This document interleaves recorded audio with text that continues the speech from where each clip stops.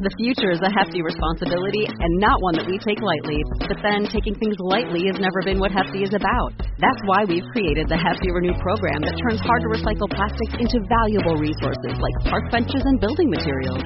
To participate, simply fill up an orange Hefty Renew bag with accepted items, tie it up, and drop it in with your regular recycling. That's it. It's that easy. It's time to rethink recycling with Renew. Particular valued resources may vary by geography. More info available at heftyrenew.com.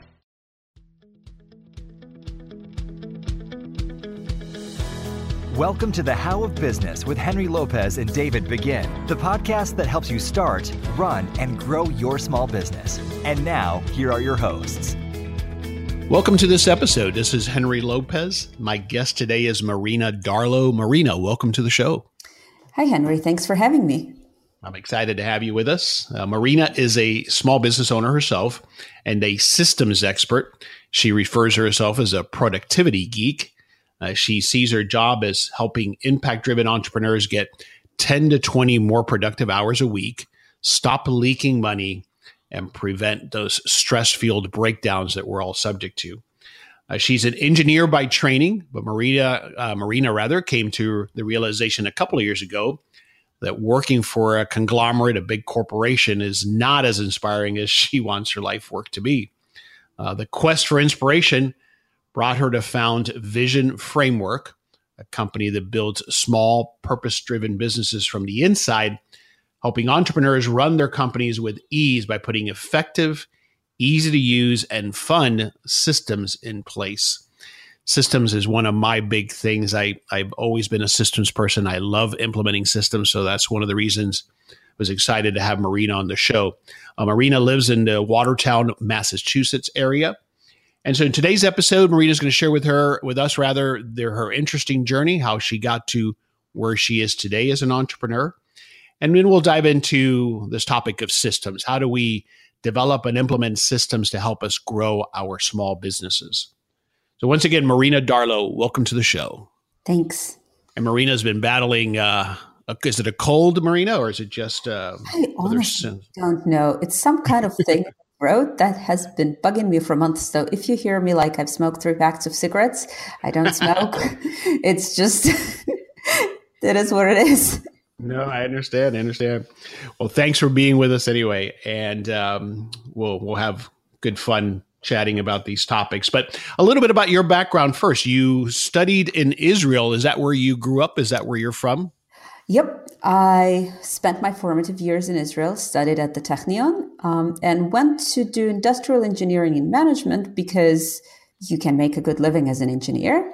And industrial engineering is way more about people than any other kind of engineering, or at least that's what I thought when I signed up. Mm-hmm. And is that what your parents wanted you to do, or how did you end up with engineering? Were you good in mathematics? What is it that led you to study it? I was always good at math. My parents are both engineers. Sorry, my dad is a scientist, so it's very similar. And it was just a very normal, acceptable path for people in my closest and not so close circle. So it was kind of clear that unless I was dismally bad in school, I would go and study science or engineering on something else in STEM. And that's what I did. Mm-hmm. Now, but then if I look at your resume, it looks like you didn't go necessarily into engineering, but into more project management, although I'm sure using the skills that you learned. But tell me about that, your early career. So, as I mentioned before, what I really enjoy is working with people. Mm-hmm. And project management within an engineering environment looked at the time like combining both worlds, where you get to use some of your engineering background, so you know what the project is about, but you also get to work with people because you get to coordinate the activities of a group. You get to see and set in motion the dynamics. You get to put the puzzle pieces together to make sure the project happens and achieves a certain result. So for instance, you make sure that a piece of software goes out into the world, although you're not writing a single line of code. Or you make sure that a line of jewelry gets into the stores from the second it was conceived in the design desk somewhere in New York, in that case, to the point where it goes through manufacturing, through quality assurance, making sure the budget is not horribly overblown, and to the point when it's actually in stores. And that's what I find still to this day. This is what I find the most fascinating. Taking an idea, breaking it down into the relevant pieces, putting the pieces together in a certain order so the project becomes a reality, gives a result and something tangible. Yeah. And on that point, before I forget it, it seems to me very obvious as to why it's so powerful when, as small business owners, we implement systems, because again, it allows us to take this huge task of operating a business and break it down into components that are more manageable, right? Very true. And as a business owner myself, I think it's even more critical than when you work in corporate. And here's why. Forgive me, all the people who love their corporate jobs. In my view, running your own business has a much bigger amplitude when it comes to emotions. So what I'm trying to say is your ups are much higher and your downs are much lower. Sure. And the overwhelm is much, much bigger because the stakes are high. It's all on you. You're the business owner. And in many cases, small business owners feel that we are what we do. It's not just I'm Marina and I happen to be consulting other people. It's I'm Marina and I am Vision Framework.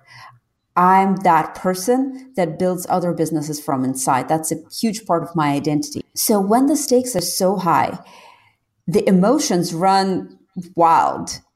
And when you break stuff down, when you have a system, it really helps reduce this emotional overwhelm and actually make you functional, actually help you take the necessary action, which otherwise you might be too overflown with fear, with discomfort, with being vulnerable for all this visibility, with worry about what's at stake and so on. But when you have small things to do, it's much easier to do them. It's much easier to write down the to-do list for the day than ponder how my podcast is going to launch in the world. Will it have enough downloads? Will it be a good marketing arm for my business? And so on. Yeah, great examples. It keeps us from the paralysis that comes from that overwhelm, right? So it's a great takeaway. So I wanted to go off on that tangent there. But let's come back to, you mentioned jewelry. And so you had a stint at Tiffany & Company, perhaps the most famous jewelry company. So that caught my attention. I'm curious a couple things. And you were, I think, a product engineer, but again, responsible for getting an idea, a new line of jewelry, a new piece of jewelry or whatever to market, from idea to market.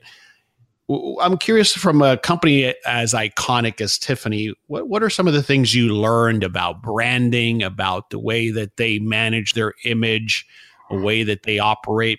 Were there some key takeaways that impressed you while you were there? So I was actually pretty far from branding. I was on the manufacturing floor. As far as branding, that was one interesting thing. They had a corporate decision to never be trendy, to make themselves iconic and classic. And they were very, very good at, being a staple of culture rather than always coming up with new things. They really knew well their clients and their customers. And in fact, when they tried to shake it up a bit, so for instance, they had a collection when I worked there by Frank Gehry. And I loved it. I thought it was gorgeous and modern and interesting and thought-provoking. And my boss goes, you and my wife, there are two people who like this collection. So it didn't really sell very well. But what really sold are the things that they did the most, the engagement rings, the classic pieces of jewelry. So this is where the company really made an emphasis. This is what they were really doing. They were venturing in other directions from time to time. And then they would say, oh, no, it doesn't sell. Okay, back to normal, back to what we do. So that's in terms of branding. In terms of operation, it was very interesting to see the interplay between different pieces of the manufacturing process. So the play between, the waxing room on the floor where they make models out of wax. And then these models go and they create the molds and then they cast and so on and so forth. And then they polish to perfection because the polishing is big, and how it all flows from one step to the other, and how it's actually really not an obvious, like it's not trivial to get the flow of the process, because people in the waxing room need to know when exactly they need to finish their jobs in order for the casting people to do the casting in time. And the workload on the polishers need to be balanced from all the different products to make sure that the right product gets in time for the QA and get the slot. So coordinating all these things is actually pretty complex and a pretty impressive operation. Yeah, absolutely. Great experience. Okay, so you've touched on it before, and I talked about it in the introduction, but what do you recall led you to, in 2012, starting Vision Framework? What led you to decide I need to go do my own thing? Thank you. It's a great question. I love it. So there are a couple pieces to this story. One, most simple, is burnout. For all the things that I just said about Tiffany, it's not just that it was intense. It was a grind. And it's not just Tiffany, it's a lot of corporate things. After Tiffany, I worked for a big nonprofit that had a marketing department, and the marketing department did something for a new IT platform. And basically what really burnt me out is how far removed I was from the people that the company made an impact on. So let's say you work on an IT platform for a marketing department for a conglomerate of hospitals, which is one of my last jobs. It has its place in the world, but who do you really know? Like, how do you really know that you make a difference? I didn't. And that made the daily grind so much harder, to the point when, after another layoff, I was just publicly on Facebook saying the project management chapter in my life is over. That's it. And not only that, I did a 180 degrees turn and went to RISD to have an interior design degree. Interesting. Now, I was still really kind of trying to find my new place in the world. And I signed up for this personal/business development program, and I met a friend there. And that friend had a therapy practice. She came up with an innovative treatment plan. She was going off of insurance, and she was tremendously sought after. So much so that she couldn't figure out how many hours she can work, how many clients she can take on, how much money she's going to make. And to me, that was a territory I was very comfortable with. So I was like, well, this is how you do it. Here's a spreadsheet. Let's plug in the numbers. If you have 5 clients in this program and 10 clients in this program, this is how many hours you're going to work. This is how much money you're going to make. Now let's change the numbers and see how the Excel spits out, the results according to, I don't remember, maybe 20 clients in this program and 3 clients in that program. And this is the hours. And she was completely blown away. She was like, wow, that's unbelievable. So for me, that was, and I think people call it a light bulb moment, but basically this is where I understood that my skills could be applied in a different way, that I can make a difference one person at a time, but it would be a really big difference. It would be a really major impact. And I would get the interaction, like I would get to see how this impact plays out. And this is how my business was born. That friend told a few people, and the word of mouth started spreading out. And within 5 months, I had a full practice. And when did you realize this focus on systems, and that the lack of systems was key to helping people develop and grow their business? More or less then. My mentor at the time, when I was she was actually trying to convince me to go entrepreneurship for about a year before I made the leap. And I would say, but I have nothing to offer. I'm just a project manager. I can't project manage, and I don't want to be a freelancer. And besides, it's something that everybody does, and especially people who run companies. They run companies. They know how to do these things, obviously. And she would say, no, the way you think is actually very different from many people. You think in a very systematic way because you're an engineer, because you did project management. This is what you can offer. There was actually another interesting point there. Before I became an entrepreneur, I really wanted to, I wanted to matter. We're back to the fact that I didn't feel an impact. And I started looking for a job in nonprofits that dealt with causes I cared about. And most of these nonprofits would tell me, we really need what you do. We really need someone to come and put in place clear processes for our team because we're running wild and we're not always well coordinated and things get lost between the cracks, but we don't have any money. So if you want to volunteer, and I'm like, okay, I actually did volunteer for a while, but I got to pay the bills. Yeah. And when I finally realized that I can offer systems as a service to a business, then, slowly I decided that maybe it's something to this idea. Maybe I can offer something valuable that not everybody possesses and that people would happily pay for. Yeah, and I can see that evolve, how that evolved. And again, based on your engineering and project management experience and background. So I'm also curious, you talk a lot about, and a lot of the materials that you've shared and part of the research are about ADHD professionals. In fact, there was a conference at which you did a speech recently. So tell me about that and how you've found that the needs for ADHD people are actually very, very similar to what we all need as entrepreneurs. So talk about that connection that you've made there and the study and talks that you've done on this topic. Oh, when you said that there's a connection between ADHD and what we all need as business owners, this is exceptionally true. So what happened with me, after a while, I noticed that the overwhelming majority of my clients are either officially diagnosed or have all the hallmark symptoms of ADD. They have, absolutely, the energy, the creativity, this, I say something and 100 ideas spring to their minds. And I'm like, oh God, I'm so jealous. I wish. But on the other hand, they find it hard to navigate between these ideas in a linear way. They find it hard to execute on something specific. And that also people that get bored kind of halfway, and it's harder for them to finish things. So when so many of my clients turned out to be ADHD gifted, I'm like, okay, there's something there. And I started reaching out to ADHD coaches, with the idea of forming strategic partnerships. It happened with some coaches, and one of them invited me to speak at the ACO conference. ACO is the ADHD Coaches Organization Conference, to speak about systems. And I gave this talk, and it was really, really well received. And people came to me and essentially said, would you teach a group? And I'm like, well, if you organize a group, I will. And that would happen. And my first group program was born from that talk.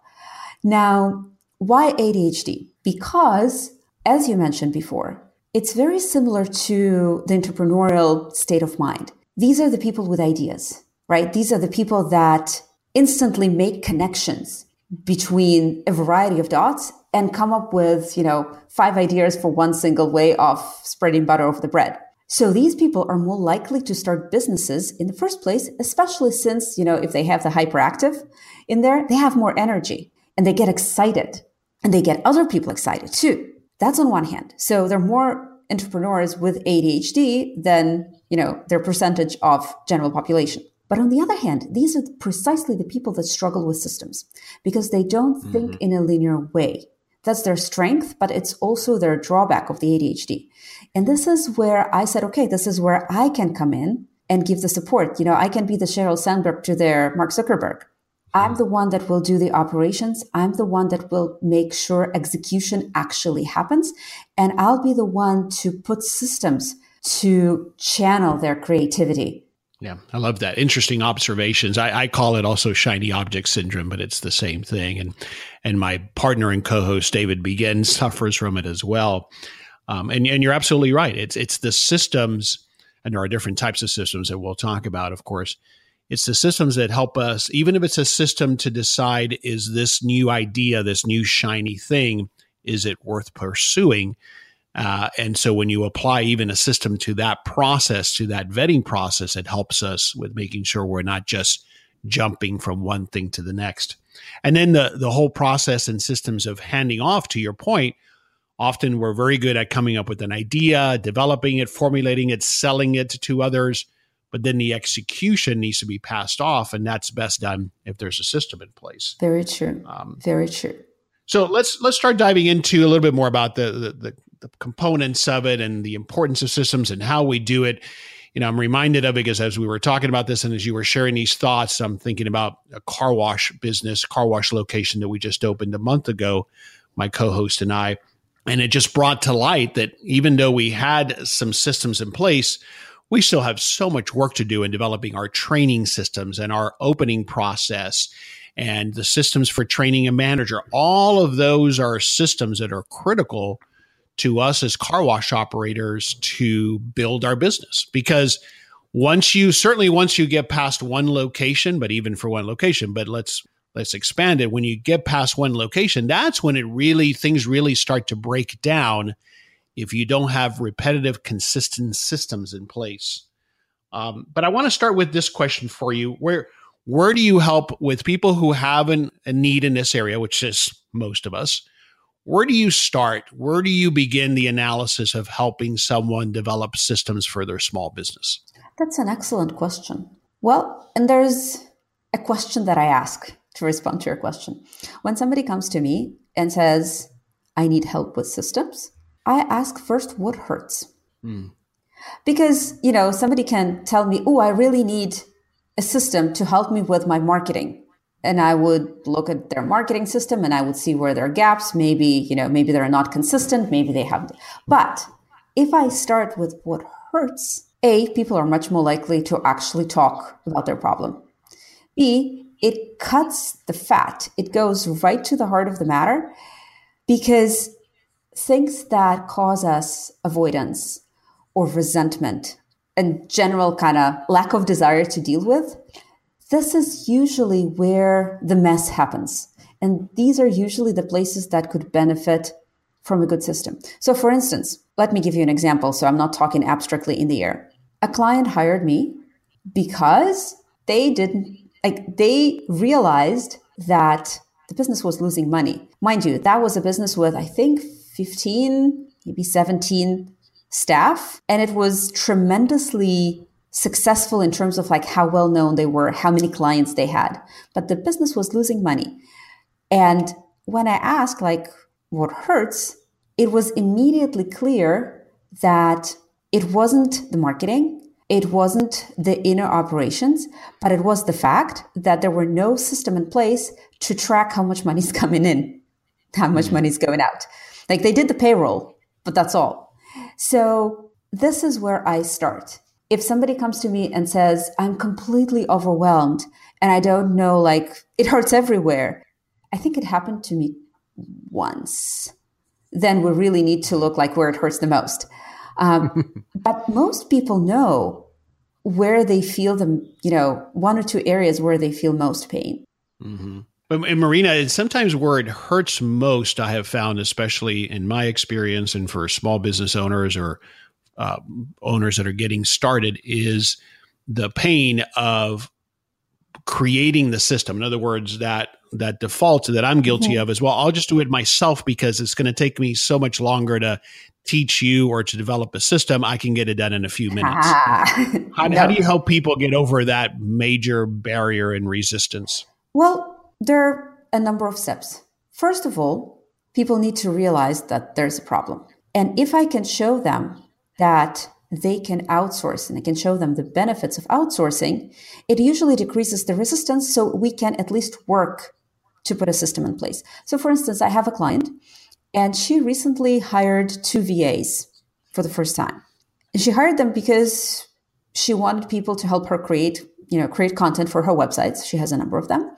And beforehand, she was like, I do all this content and I write really well, which is true, but I just can't, that's just too much to do. And I need to do SEO and I need to make sure that we're getting sponsors. So there's just not enough hours in the day for me to write, but I can't. How can I outsource my writing to VAs? So what we did was said, okay, why don't you look at everything that you have to do and imagine, let's say you need to slash your writing by half. And let's say you don't do it right away because there will be a learning curve. You will actually have more work for about a month when you create the manuals and the how-tos for your VAs. So how to write a blog roundup post, how to write a hotel review post, how to write, a product review post, and so on and so forth. But let's see, you can do manuals, right? Which, of course I do. I did all the time, I write manuals for myself and for the people who read her. Okay, you can do that. That's doable. Great. Now let's see how much time it frees up for you. Okay, it frees up, I don't remember how many hours a week. I think it was around 5 hours a week. Great. 5 hours a week. What can you do with your 5 hours a week? Oh, and then we had like a whole host of ideas. I think she's now thinking about a couple more niche sites, but it's a niche site about, certain kind of vehicles. Sure. So when you show a person what happens when they delegate, sometimes they're way more motivated to actually put a good system in place to allow for delegation. And when you show them that there is a system that has a very high chance of succeeding, like it's not foolproof, nothing is foolproof, but you show the advantages and you show how much time and mental space, and this is big, mental space, the delegation frees up, and how easily the delegation can actually be done, that it doesn't have to be complex as long as it's clear. People are much more amenable to put a system in place. Yeah, I agree with that. That makes a lot of sense. And I've been getting better at doing just that by, like you said, thinking about what can I do now with that additional 5 hours, as I said. And most business owners, the majority of them are astute enough to know, oh yeah, I know what I can do. I can be more customer facing. I can be more developing what's next. I can be doing all of those things or more of those things that moves my business forward or allows me to develop a new product or a new idea. So that's a great way to think about it, Marina, as you laid out, because that's what then gives us a motivation. Okay, it's worth me investing now in this additional time and effort to get this system in place, because the reward, I see where it's going to take me, and that's the motivation. There's another thing. Very often, people who kind of, sort of thinking about maybe I should delegate, they do it because they came to a point of burnout, because they reached capacity. So very often, just the motivation that I can sleep for 7 hours a night rather than 3 or 5, or let's say I sleep well, but I can volunteer at my daughter's ballet school, finally, because there will be someone who is writing for me, for 5 hours a week. That's already motivation enough. Yeah. So I want to, because yes, we all want to grow our businesses, but I want to give space to the fact that it's okay to be motivated by just living your life, by just having time with your family or without your family. And very often, this is actually the biggest motivation too. Like I had a client who wanted time for her painting, and that's what really moved her to put a system in place. And what you find is once you start making time for those other things that you want to do, it doesn't matter what it is. It might have more to do with the business. It might be completely out of the business, like you just gave an example. I think that then we become so much more focused on getting even more efficient and developing even more systems and delegating where we can. I think it feeds on itself once we go on that path. But often we need help from somebody like you to get us started to understand how to do it, right? Yeah. This is Henry Lopez, co-host of the How of Business podcast, and I invite you to schedule a free business coaching consultation with me.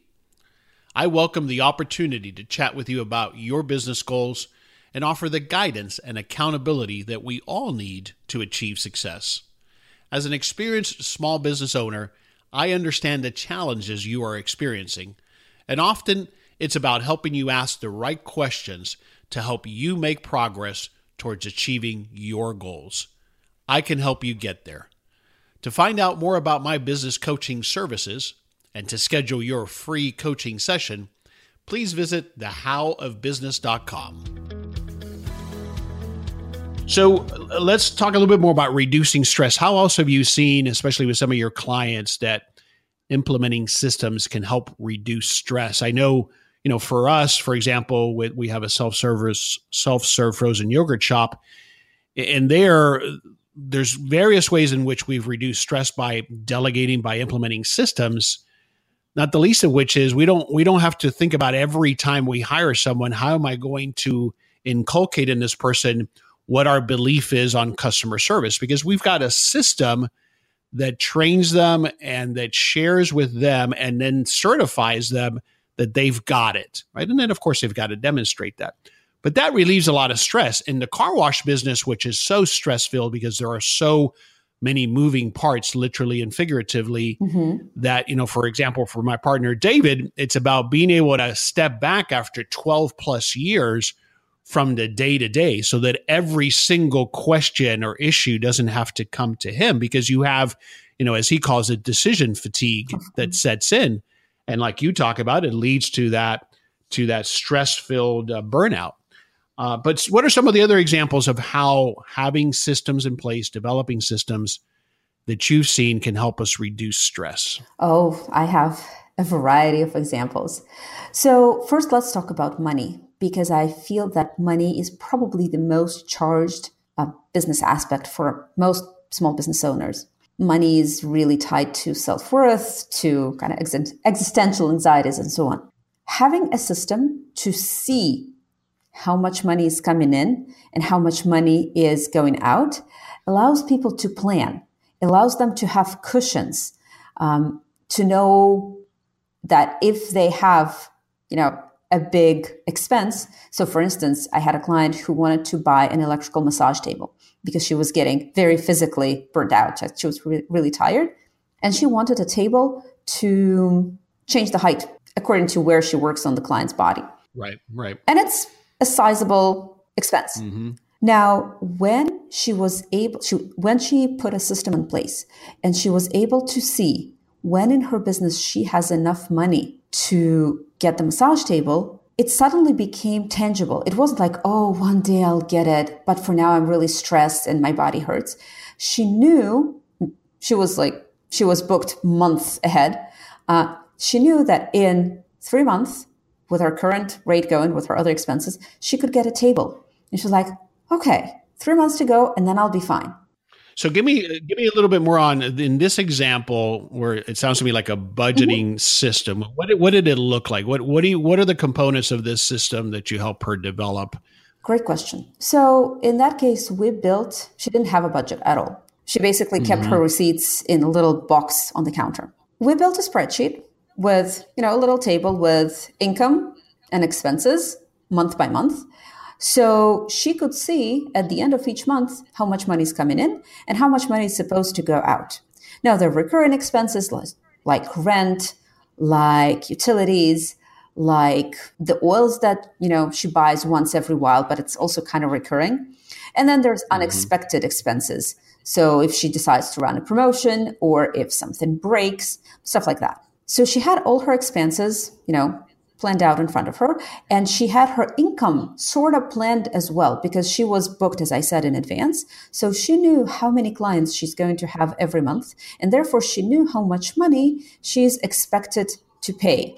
Now, obviously, you cannot predict your income to $1 because you run a small business and there is, some component of unpredictability, but you have the ballpark. And we decided that a certain portion goes towards her savings and certain other portion goes towards, whatever's left over, basically. Some other goes towards a specific goal, like that massage table.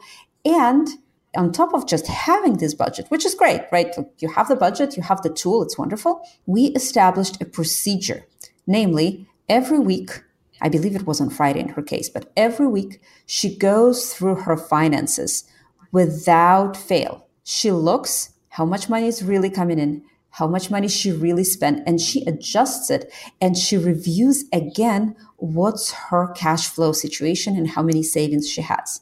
Now, at first it was really stressful. She didn't know how to do it. She was really avoiding it because she never dealt with money on that level. But very soon, in a few weeks, it became almost automatic. She would just enter her receipts, glance at her numbers, see how much she has, see how much she needs to spend, make a decision or two, and that was it. But she now felt so much more in control. She now said, oh, I can go to Arizona in January because I was planning to visit my father, but there was never enough money. Of course, there was never enough money. She wasn't sure how much money there is. And that creates, the sense that there's not enough. But now she knows, and now she can plan and she can visit her family. And of course, that is another step towards reducing stress. Yeah, no doubt. That's a great example. And I think it also speaks to something that I have talked about a lot on this show, which is that this term systems can sometimes sound scary or daunting to people, but a system can be as easy as what you've laid out, which is a budgeting process and system that reduces that stress, that makes it repeatable, that makes it actionable and achievable. But it could be a checklist. At the car wash, we have all kinds of different checklists, an opening checklist, for example. That's an example of a Absolutely. system. We have a point of sale system. So it's not always computerized. It's not always a computer system. It's anything that we implement that allows us to do either something like you've just described in a methodical way. So it gives us a plan, it gives us a vision, or often and more likely something that's repeatable, something that we do the same way every time. But even when it's not something that we do the same way, it's how do we go about that, like making a decision about this investment or that investment. How do I go through that so that I can go about it methodically, and that results in reduced stress and less time over the long term. And those are some of the key benefits of systems. One of the things you talk about a lot is systems, developing systems that are entrepreneur friendly, as you call it. Tell me about what that means and some examples of that, of developing systems that are entrepreneur friendly. What does that mean? That's a great question. So you talked about systems, right? Like right now, basically saying that system doesn't have to be this big, complex, computerized thing, right? Systems can be anything. So if I every morning plug my microphone before I decide on the recording, and that what sets me in the right mindset, that's a small system. Mm-hmm. So why am I saying this? Because very often people, especially, the free spirits, the visionaries that go into entrepreneurship in the first place, they have this perception that system is this rigid, restrictive, annoying thing that's counter to their nature. In fact, it might remind us of the corporate world, which is what we got away from, right? Right. Like I didn't leave the corporate in order to be within this rigid framework. That's right. Right. But in fact, good systems, and especially entrepreneur-friendly systems, they don't have to be restrictive. They don't have to be clunky and rigid. The key, they're actually like, I have this little PDF where I summarized what makes a system entrepreneur-friendly or creative-friendly or ADHD-friendly. They're all the same thing, basically. So there are a few key points. One, an entrepreneur-friendly system has to be really, really engaging, or it has to be on the opposite end of the scale. It has to be barely felt. So I'll give you an example. Let's say I need to do my taxes, right? And I need a system for doing my taxes, and I need a system for bringing myself to do my taxes, right? Taxes, I don't know how many people find it enjoyable. I don't know how many people get excited about doing their taxes. So we clearly need some kind of system to make it palatable. So a good friend of mine actually runs tax parties where their system, so to speak, right, is to bring together a number of friends with good food and good music, and they all sit there together and they do their taxes. So this has accountability, this has the engagement component, and it has a fun component, which is interchangeable with engagement in my book. The system has to be engaging. If I were to file, my records, now I do it electronically, but when I had to file it, I made my files in happy colors and I made my cabinet something nice to look at. That's a good example of an engaging system. Yeah. On the other hand, if you have a system that's barely there, and these are usually really good for all kinds of payment stuff, or, product processing. So like a good cart, right? I don't want to give Amazon because they're huge conglomerates. So it's hard to relate to them. But let's say stuff like PayPal or this little software called Harvest. This is a system that you barely feel that's doing something for you. You kind of just, plug in the numbers and it does the rest. It sends out the invoices. It, sometimes sends out the reminders. You barely feel it's there. And yet it takes care of a very important piece of your business, of payment coming in or invoicing, right? So one key component of a system being entrepreneur friendly, it has to be either really, really engaging or really, really unobtrusive, like barely there. So in either case, using the system won't cause you this negative emotion, won't feel like a dredge. No, I was just thinking of different systems. It's also where it comes into play. I was thinking of something like a checklist that we use at the car washes is that it helps Like, I want to use the system because it ensures that I get things done. I don't forget things. So I see it as an aid, not as this cumbersome, oh, yeah, I have to do this system or I have to follow this system. But instead, thank goodness I have this system because I don't forget things. Something complex like the opening checklist that might have 100 items on it. It's like when you're a pilot and you have a checklist, it gives you that comfort that, all right, I haven't forgotten something critical. So it plays that role. When it's done well, I think it plays that role as well. Exactly. And that actually comes to one of the other points. So it's an excellent point that you bring up. And it also made me think about, I watched this TED Talk about surgeons having checklists for the surgery, because it really gives them the sense that they haven't forgotten anything. So they're motivated to use the system, use the checklist. But, it actually is connected to the ease of use. Everybody, not just entrepreneurs, will benefit if a system is easy to use. What does it mean, easy to use? Easy to enter information, if it's an informational system. Easy to find this information, like your checklist, for instance, is always at the same place that is very approachable and very visible, right? It's easy to navigate or easy to interpret the information that you found. So it's very, very clear, right? Yeah. So for instance, if we're talking budget like before, and I have a client who is very visual, I need to create a good graph that would change when they plug in their numbers differently, because for them, it would be easier to understand a graph than to understand a wall of numbers. Or for some people, I would write a story, and it would be easier for them to think about their budgets in terms of a story, like what do the numbers tell us, rather than this is 352.62 cents that I charge on this product. So ease of use is really, really key. And again, it's important for everybody, but it's especially important for entrepreneurs, because we are, by the very nature of what we're doing, we have more emotion to deal with. We have more stress. So we need we need the systems to be exceptionally easy for us. Yeah.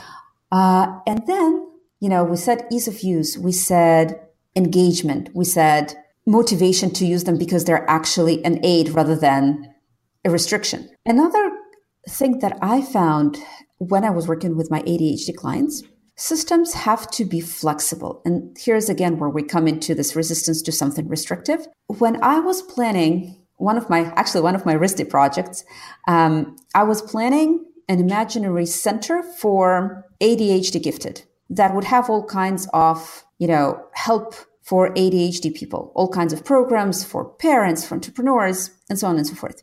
And one of the things, I remember planning a bookcase in the training room. And in that bookcase, I had a number of drawers for kids with essentially the same kind of programs. But one drawer was blue, one drawer was red, and one drawer was yellow. Why did I do that? I wanted to give people a choice.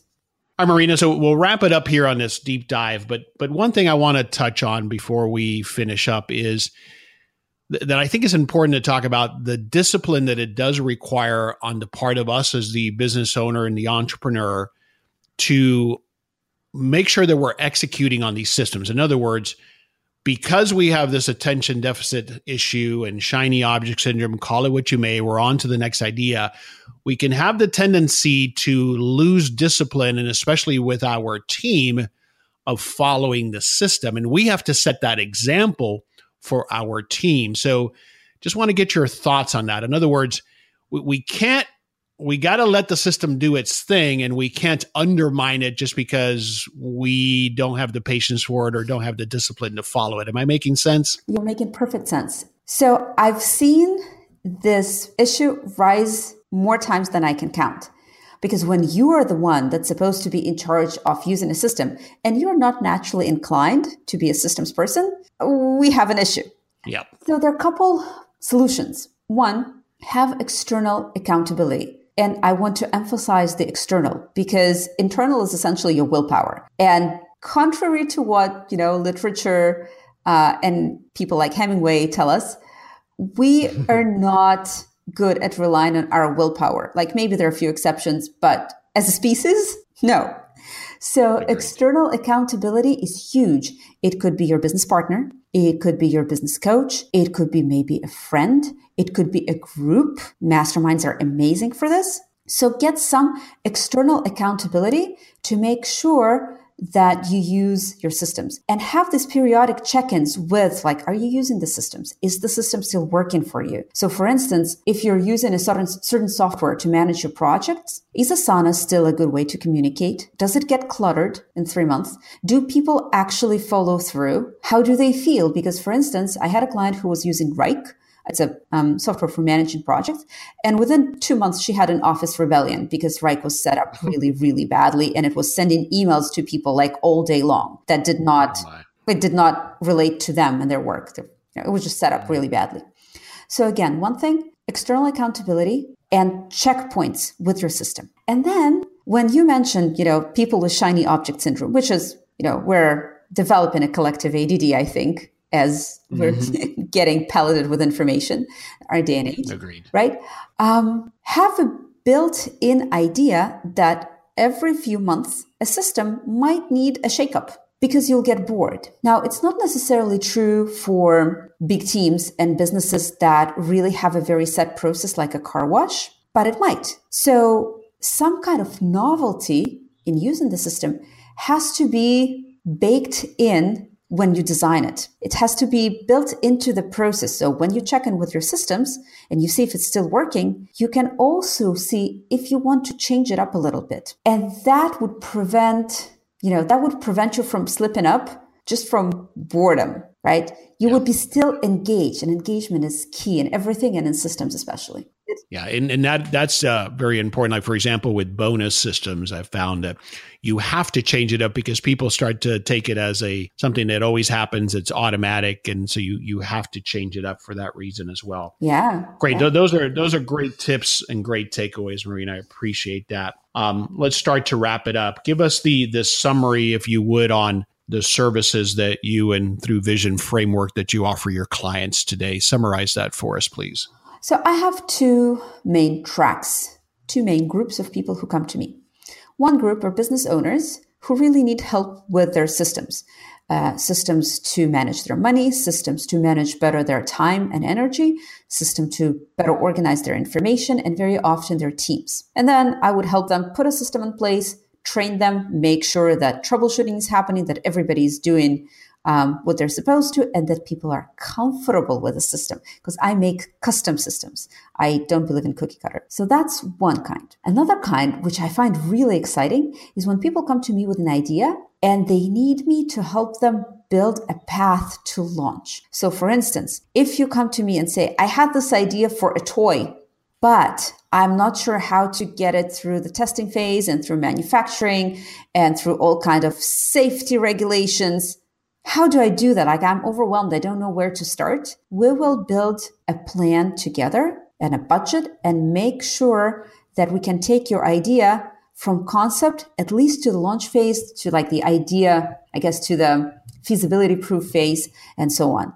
So that's kind of a business model building / project management for people with ideas that want to take them to launch. And that, I find it extremely exciting. And you have tremendous experience yourself doing that. So I can see where that's a specialty. I'm comfortable with that. Yeah. Okay. Yeah, I bet. Well, great.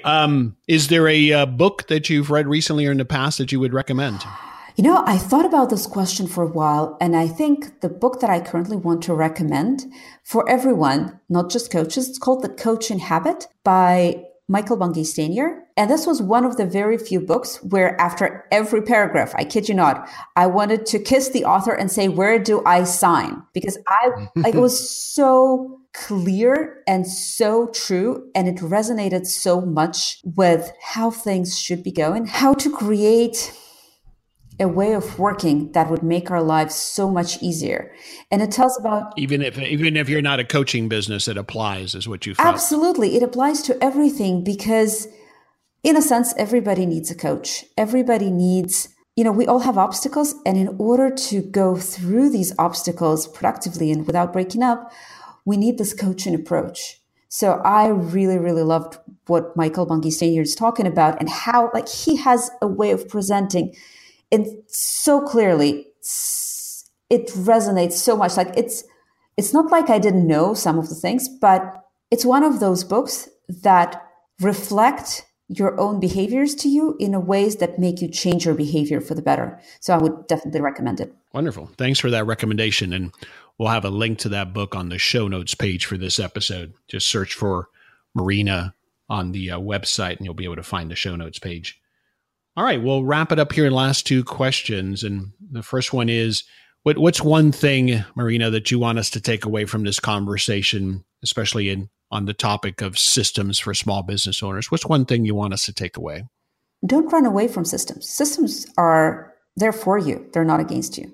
Where would you like us to go online to find out more? Well, you can come to my virtual home. It's vision-framework.com or vision-framework.com if you prefer. And it's all there, my blog, my podcast, the stuff I do, the stuff I hate.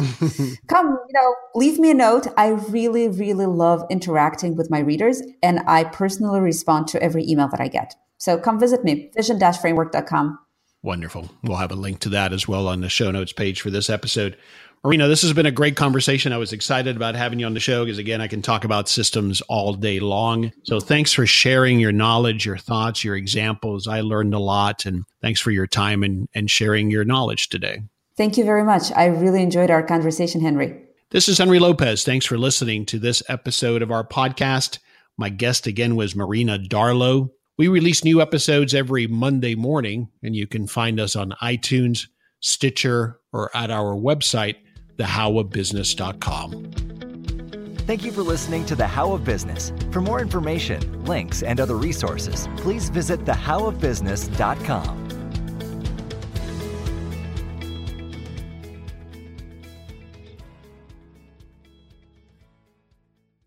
Mother's Day is almost here, and you can get her the most beautiful time-tested gift around, a watch she can wear every day from Movement.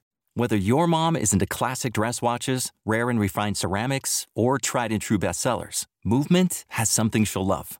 And right now, everything at Movement is up to 50% off site-wide during their Mother's Day sale. A watch is a gift that celebrates all the time you spent with mom, and a Movement watch is even more than that.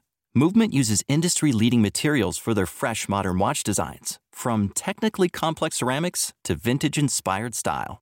All for an incredible value your wrist and wallet will both love.